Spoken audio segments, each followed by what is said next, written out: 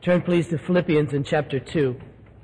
Philippians chapter 2, I want to read verses 1 through 11. Philippians 2, 1 through 11.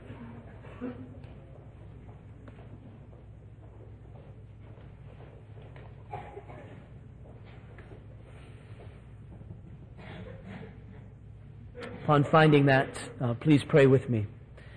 Father in heaven, now we come to your word and pray that you would enable us to hear it, to receive it in all of its fullness. Father, I pray that you captivate us by this word and capture the very essence of our hearts and fill us with the very Spirit of Christ. I pray this in Jesus' name. Amen. Philippians 2 verse 1. So, if there is any encouragement in Christ, any comfort from love, any participation in the Spirit, any affection and sympathy, complete my joy by being of the same mind, having the same love, being in full accord and of one mind.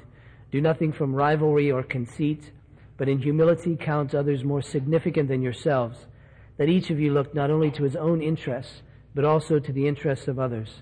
Have this mind among yourselves, which is yours in Christ Jesus, who, though he was in the form of God, did not count equality with God a thing to be grasped, but made himself nothing, taking the very form of a servant, being born in the likeness of men, and being found in human form, he humbled himself by becoming obedient to the point of death, even death on a cross.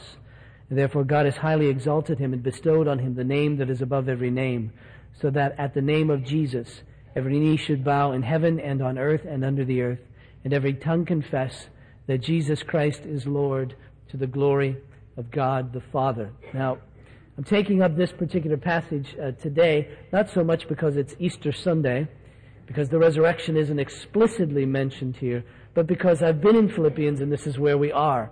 There are times when I take up a text for Easter Sunday that's specifically about the resurrection, but this one was so Christ-centered that I figured we could just stay there and be safe. But the resurrection of Jesus is assumed in this passage between verses 8 and 9.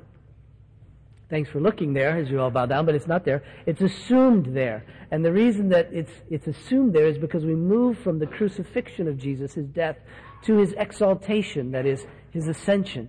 And in the middle of all that is the resurrection, because we do believe in the resurrection of Jesus, as we sang earlier. We believe it. We believe that Jesus rose bodily from the dead, that he was crucified, that when he died, and when he died for us.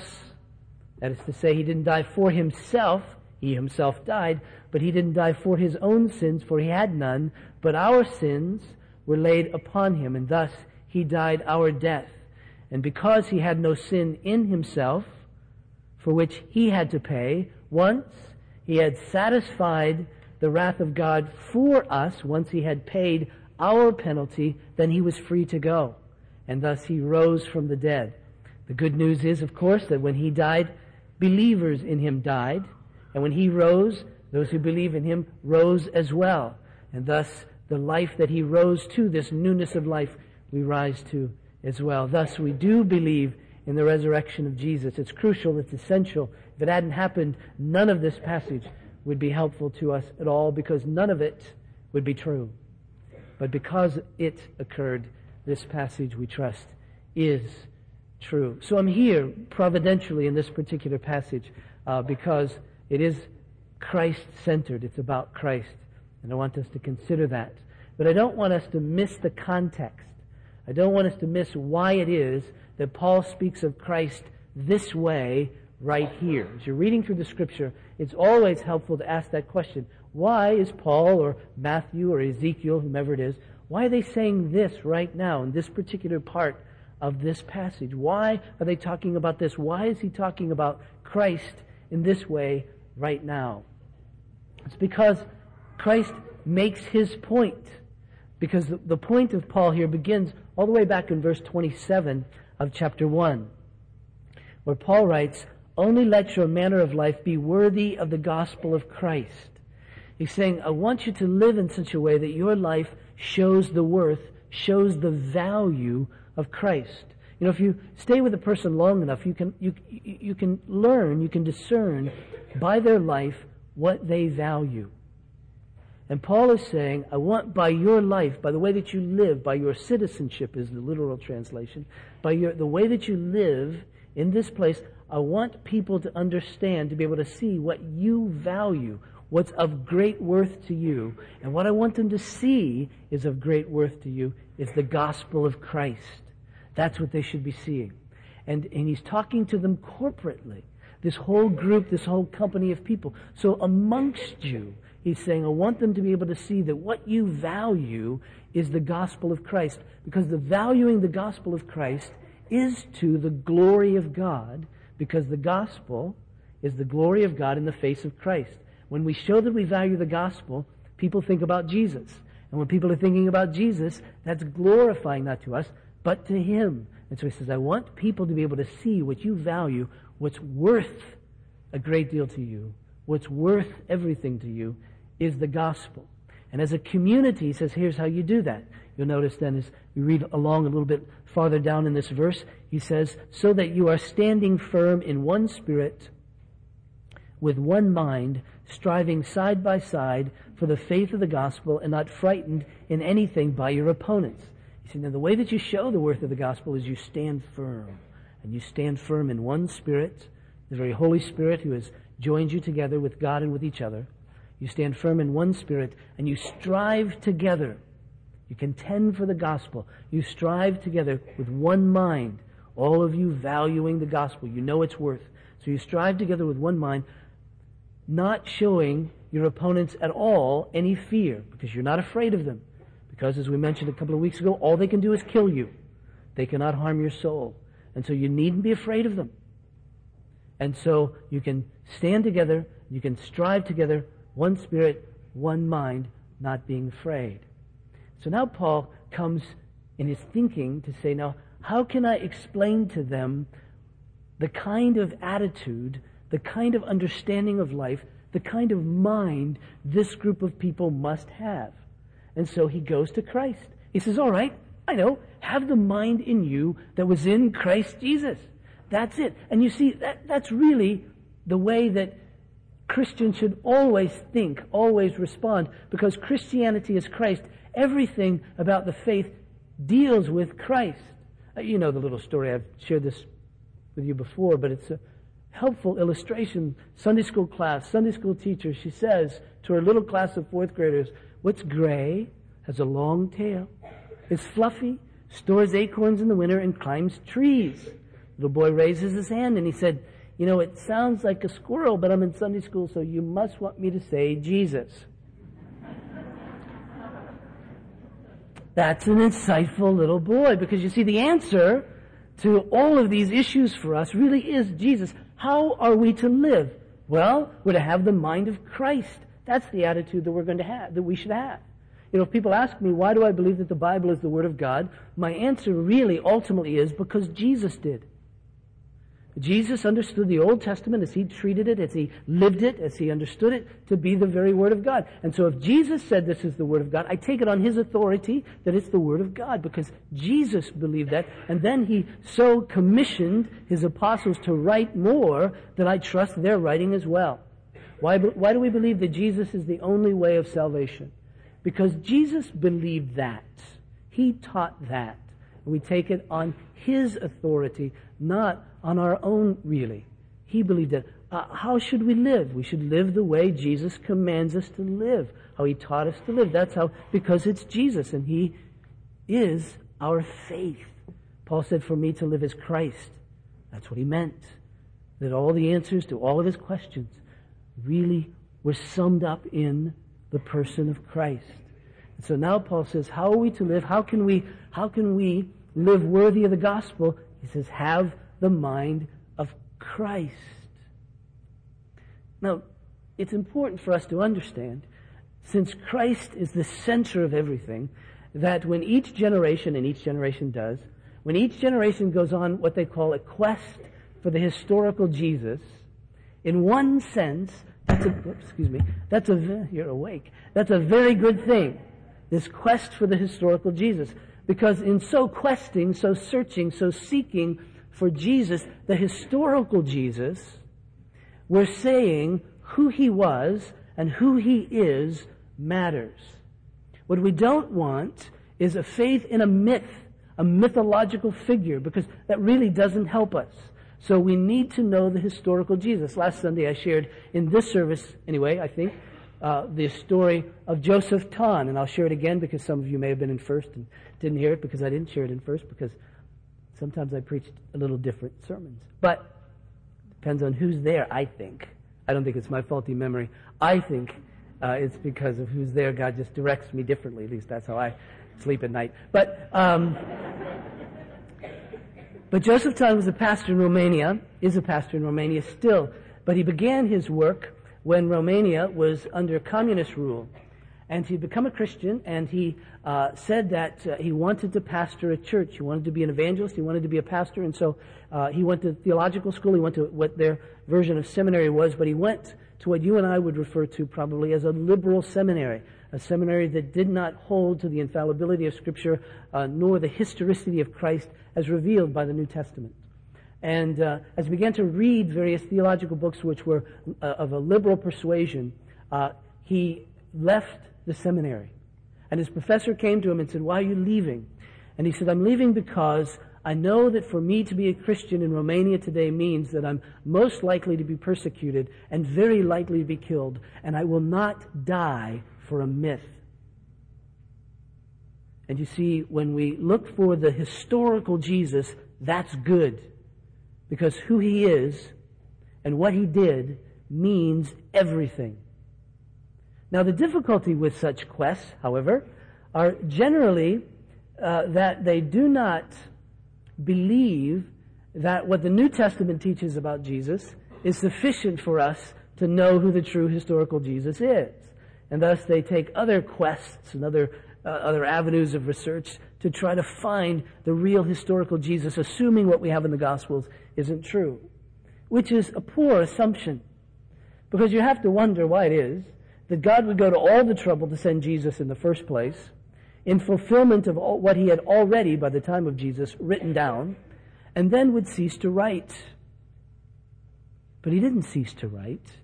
He gave to us the New Testament documents, which is sufficient and all we need to know about Christ. Thus, all we need to know for the context of living out our faith. Now, it may be that the reason each generation has a quest for the historical Jesus that is a quest apart from the New Testament documents is simply one more proof that the Bible is true. Because the Scripture tells us that we will resist the truth as God reveals it, and we will want to discover it all on our own and make it up all on our own. You remember in the Garden of Eden in chapter 3 of Genesis, where Satan, the evil one, comes to Eve and he says, "Surely God did not say." And you see, there's always been a hard-heartedness towards God's revelation. We don't want to receive his revelation his way. But he says, "No, you must." And here it is. And he gives it to us in the New Testament. And he gives it to us in the Bible. He gives it to us even in the person, most especially in the person of Christ. Because when the apostle says, "Have this mind in you that was also in Christ Jesus," he's saying that because the very mind of Christ is the very heart of God. Jesus came to reveal the Father. He came to reveal God to us. In fact, as John writes in his gospel, he writes this. Turn to John chapter 1, verse 14. John 1:14. The apostle John writes this about Jesus. He says, "And the Word became flesh and dwelt among us, and we have seen his glory, glory as of the only Son from the Father, full of grace and full of truth." He says he's the Word of God. That is, he communicates God to us. He's the Word. Words are important, even necessary, to communicate to us what's on the inside. When Karen and I teach this Before You Say I Do class, and we're on the communication part, she often speaks to them, well, mostly to the guys, about communication. And she says, words are important. And she illustrates it like this.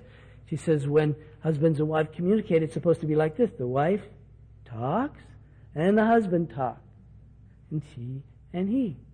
But normally, she says, I don't know where she gets this, normally she says, it goes something like this.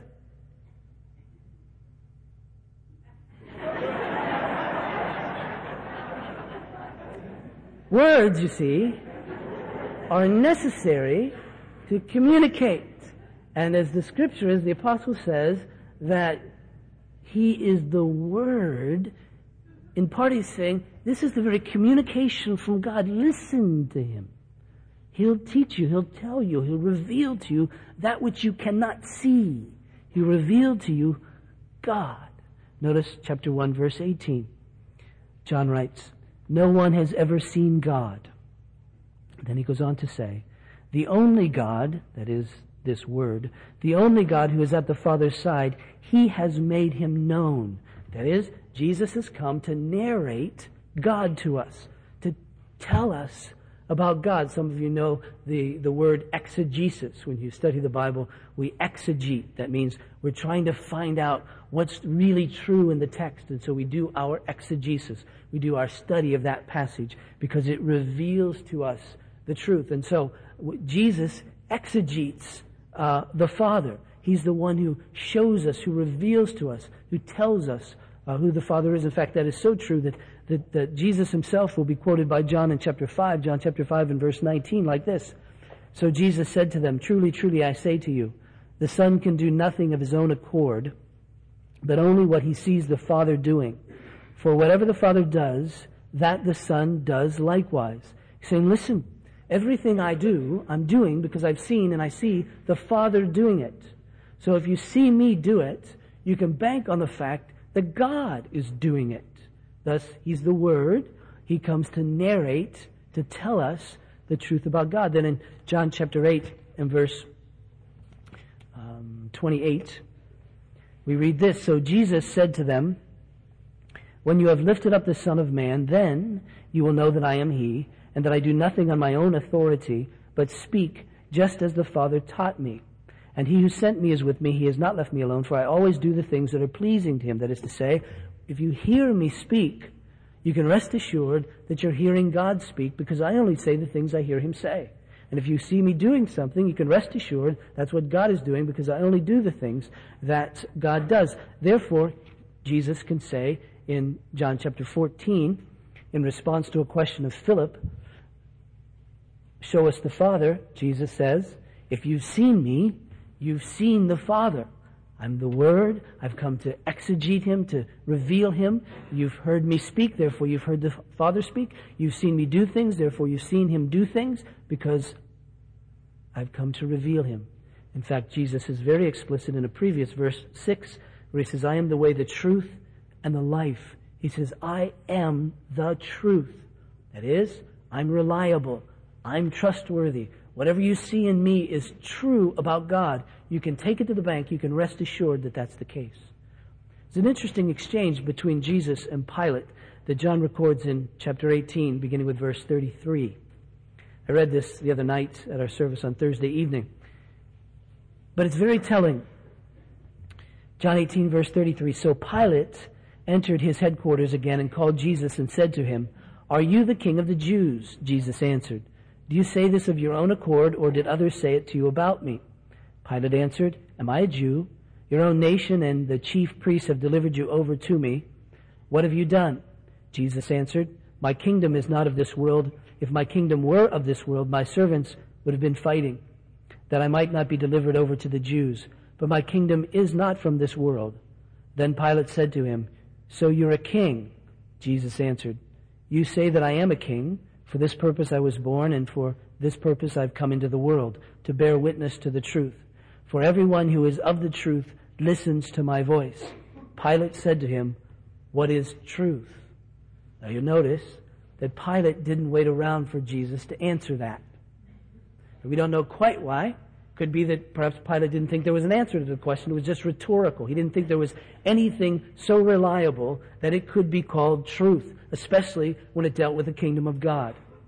It could be that since Pilate wasn't one person of the truth, he really didn't care to listen anyway. We don't know quite why.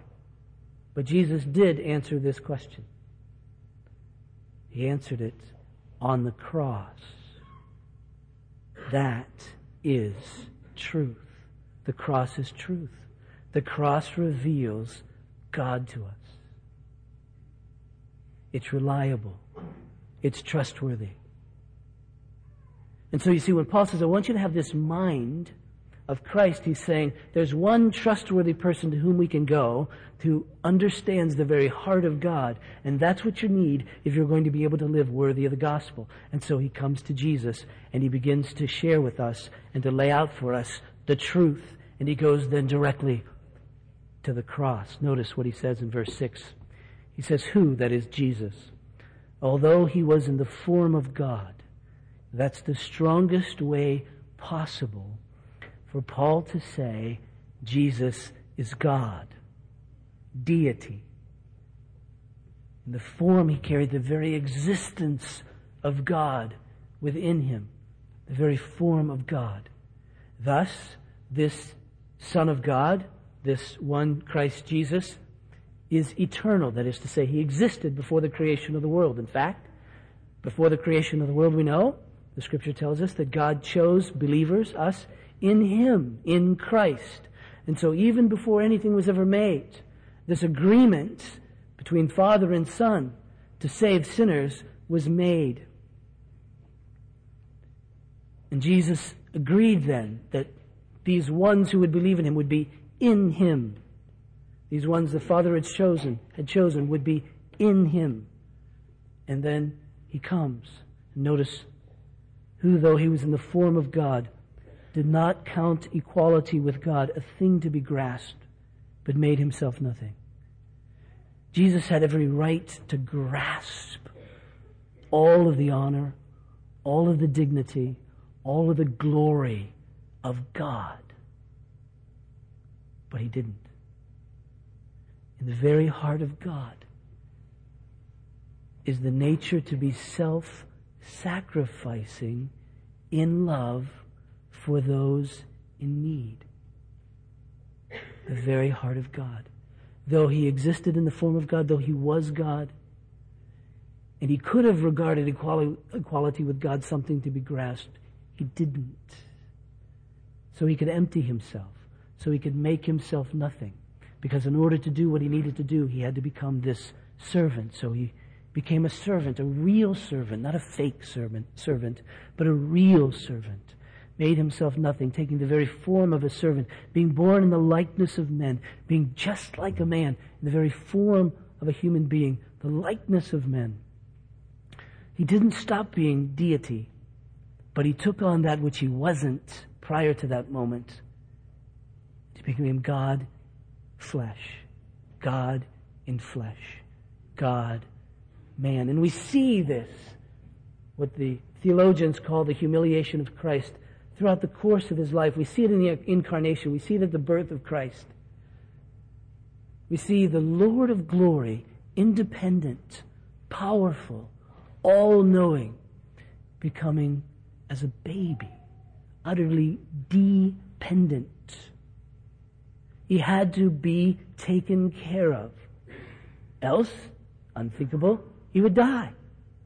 Being utterly independent and powerful to being dependent, all-knowing to a child, a baby, didn't know anything at that moment in time.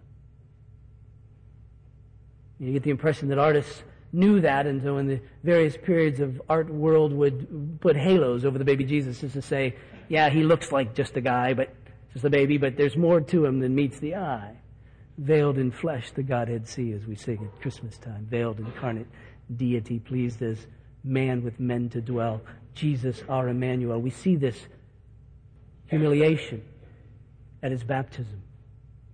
The perfect Lord of glory. Identifying himself with sinners as he's baptized into a baptism of repentance, which he didn't need, but yet he identifies.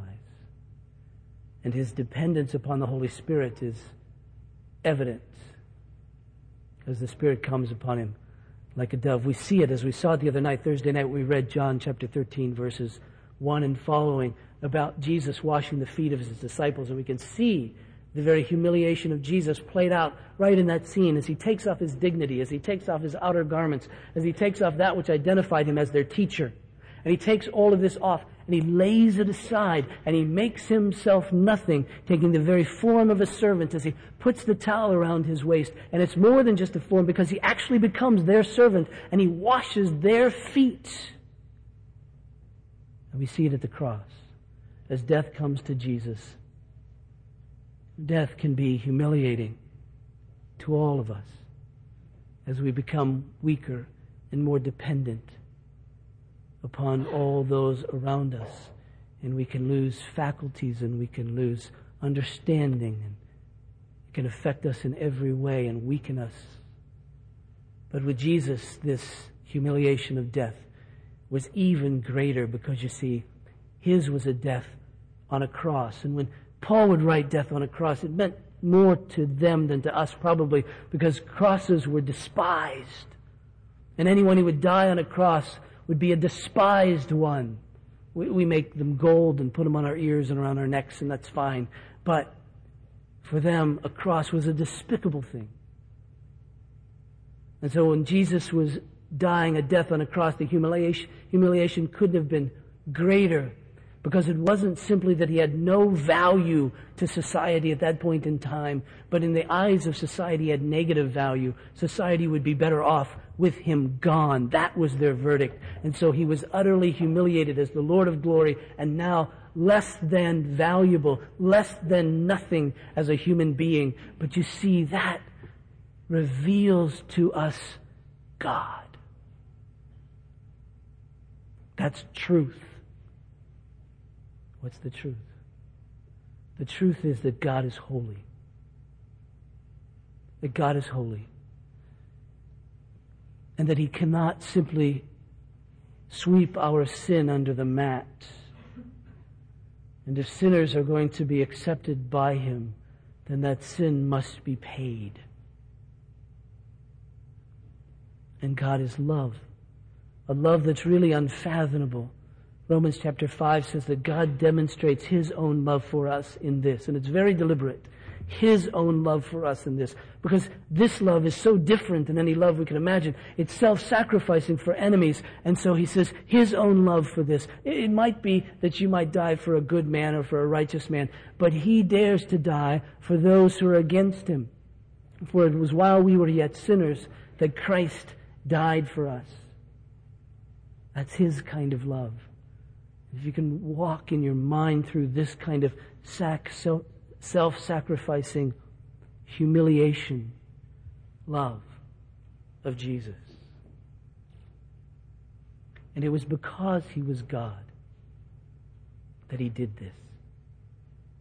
His godness, if you will, his deity, because this in him was love, it caused him not to grasp a hold of all of his rights, but to free them for this time, that he might love, that he might save. Now the question then before us is, well, is this trustworthy? Is this really truth? Can we really bank on this? Is this mind of Christ really the attitude of God, really the mind of God? Has he really revealed God to us? And the answer is, according to Paul, yes, because look what God did in response to what Jesus did. Verse 9.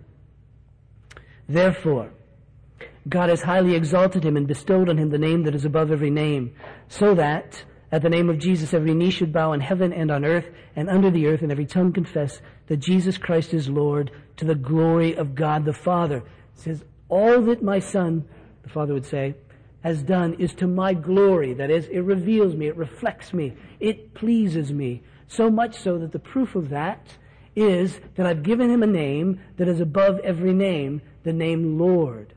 You see, when God bestows the name Lord on Jesus, he's restoring to him his dignity, his honor, his glory, that which he didn't grasp while he was on earth, but this now is given to him by the Father. And when he gives him this name Lord, he's saying he's God. Notice Isaiah chapter 42, verse 8. God says, I am the Lord, that is my name. My glory I give to no other, nor my praise to carved idols. He's saying, the Lord, Lord, that's my name.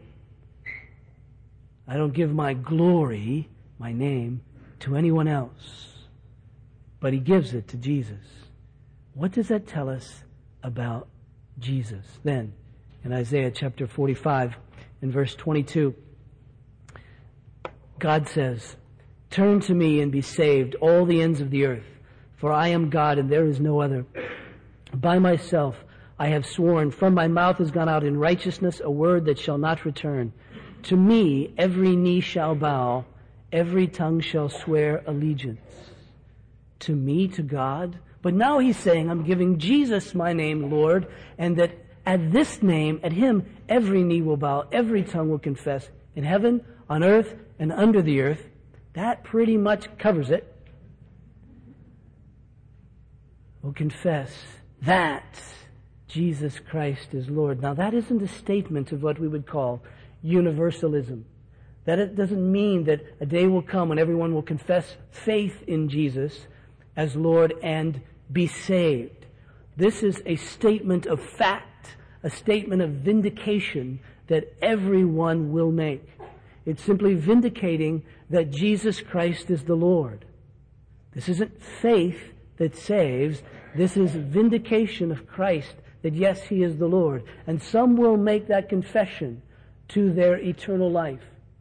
And some will make that confession to their eternal hell. But all will make it because it's the truth. Jesus Christ is Lord. To the glory, it will reflect the glory of God the Father. Now, back to Paul's point. We are to have the same mind as Jesus. That is, we are to love as he loved. Self-sacrificing, humility to love. Now when I think of that, I realize I'm sunk. I'm sunk in two areas. My past life and my present life.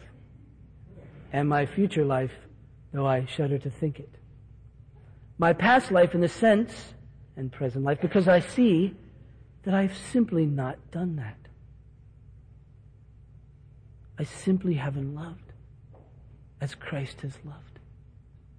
I've given it a shot from time to time, but I haven't really succeeded. I would not say my love is self-sacrificing. I look at the humiliation of Christ for those he loves. I look at the self-sacrifice of Christ, not grasping that which was rightfully his, really rightfully his honor, his due, and yet he didn't grasp it, and yet still he loved.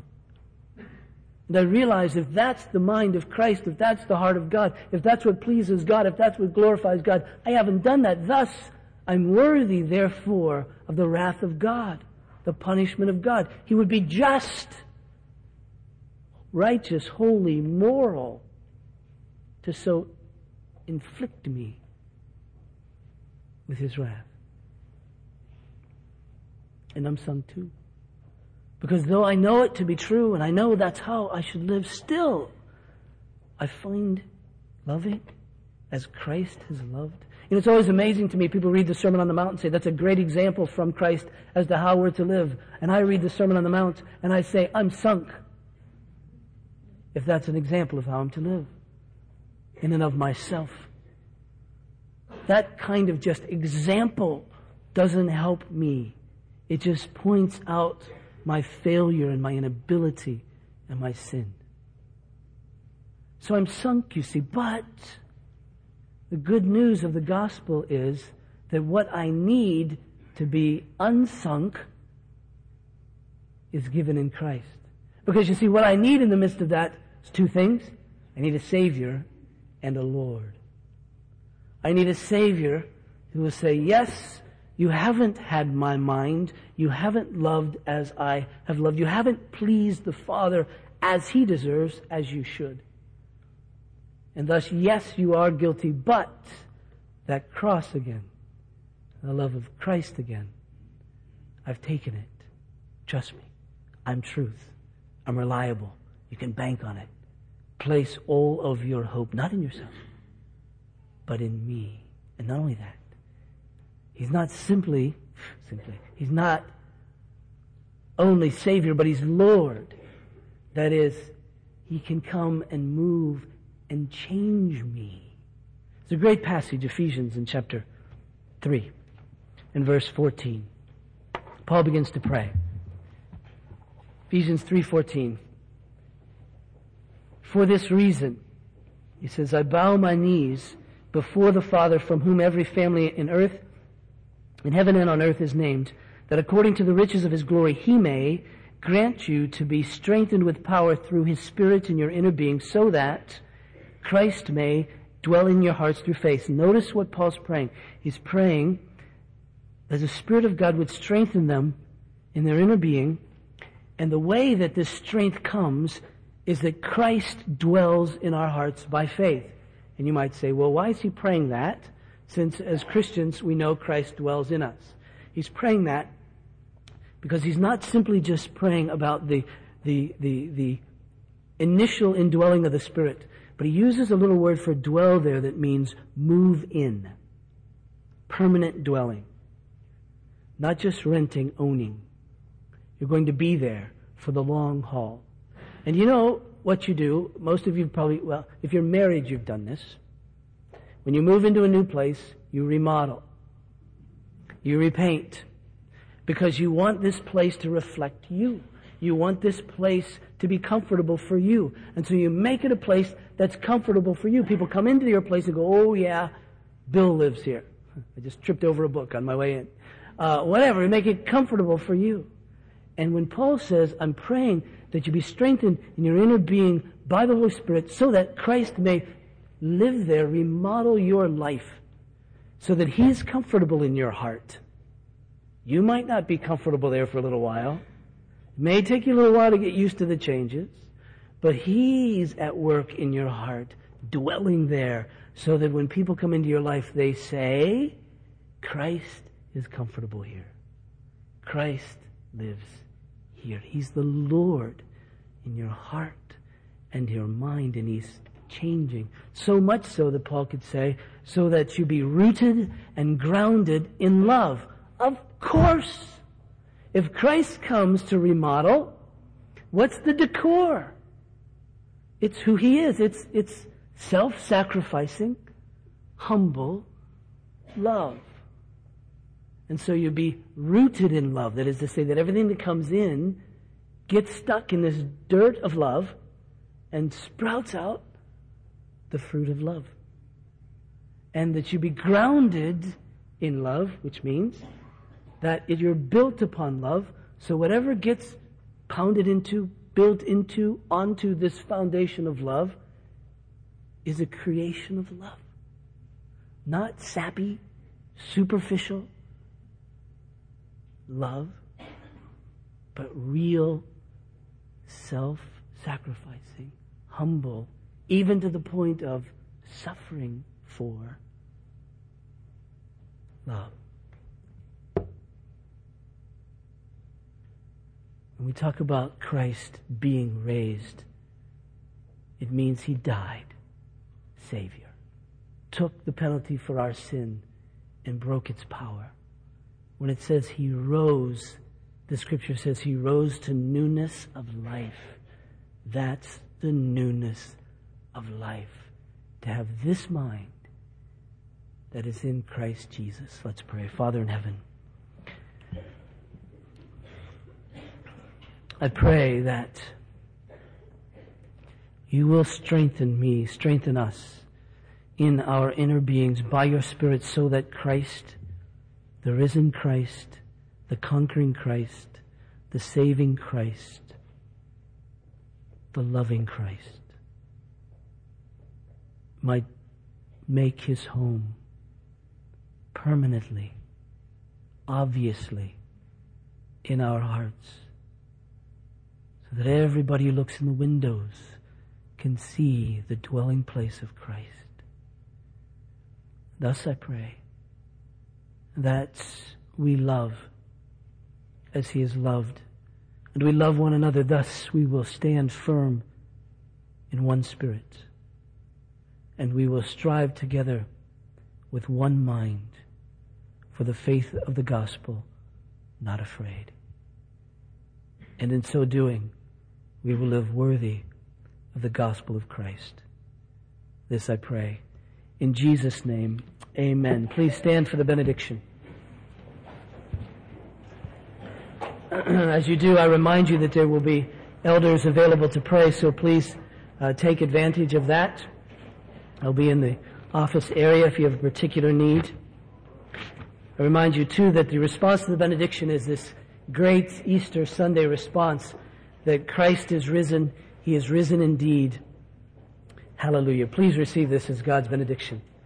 And now may the God of peace, who brought again from the dead our Lord Jesus, that great shepherd of the sheep, through the blood of the eternal covenant, equip you with every good thing for doing his will, working in us that which is well-pleasing in his sight, through Jesus Christ our Lord. And all God's people said, Christ is risen. He is risen indeed. Hallelujah.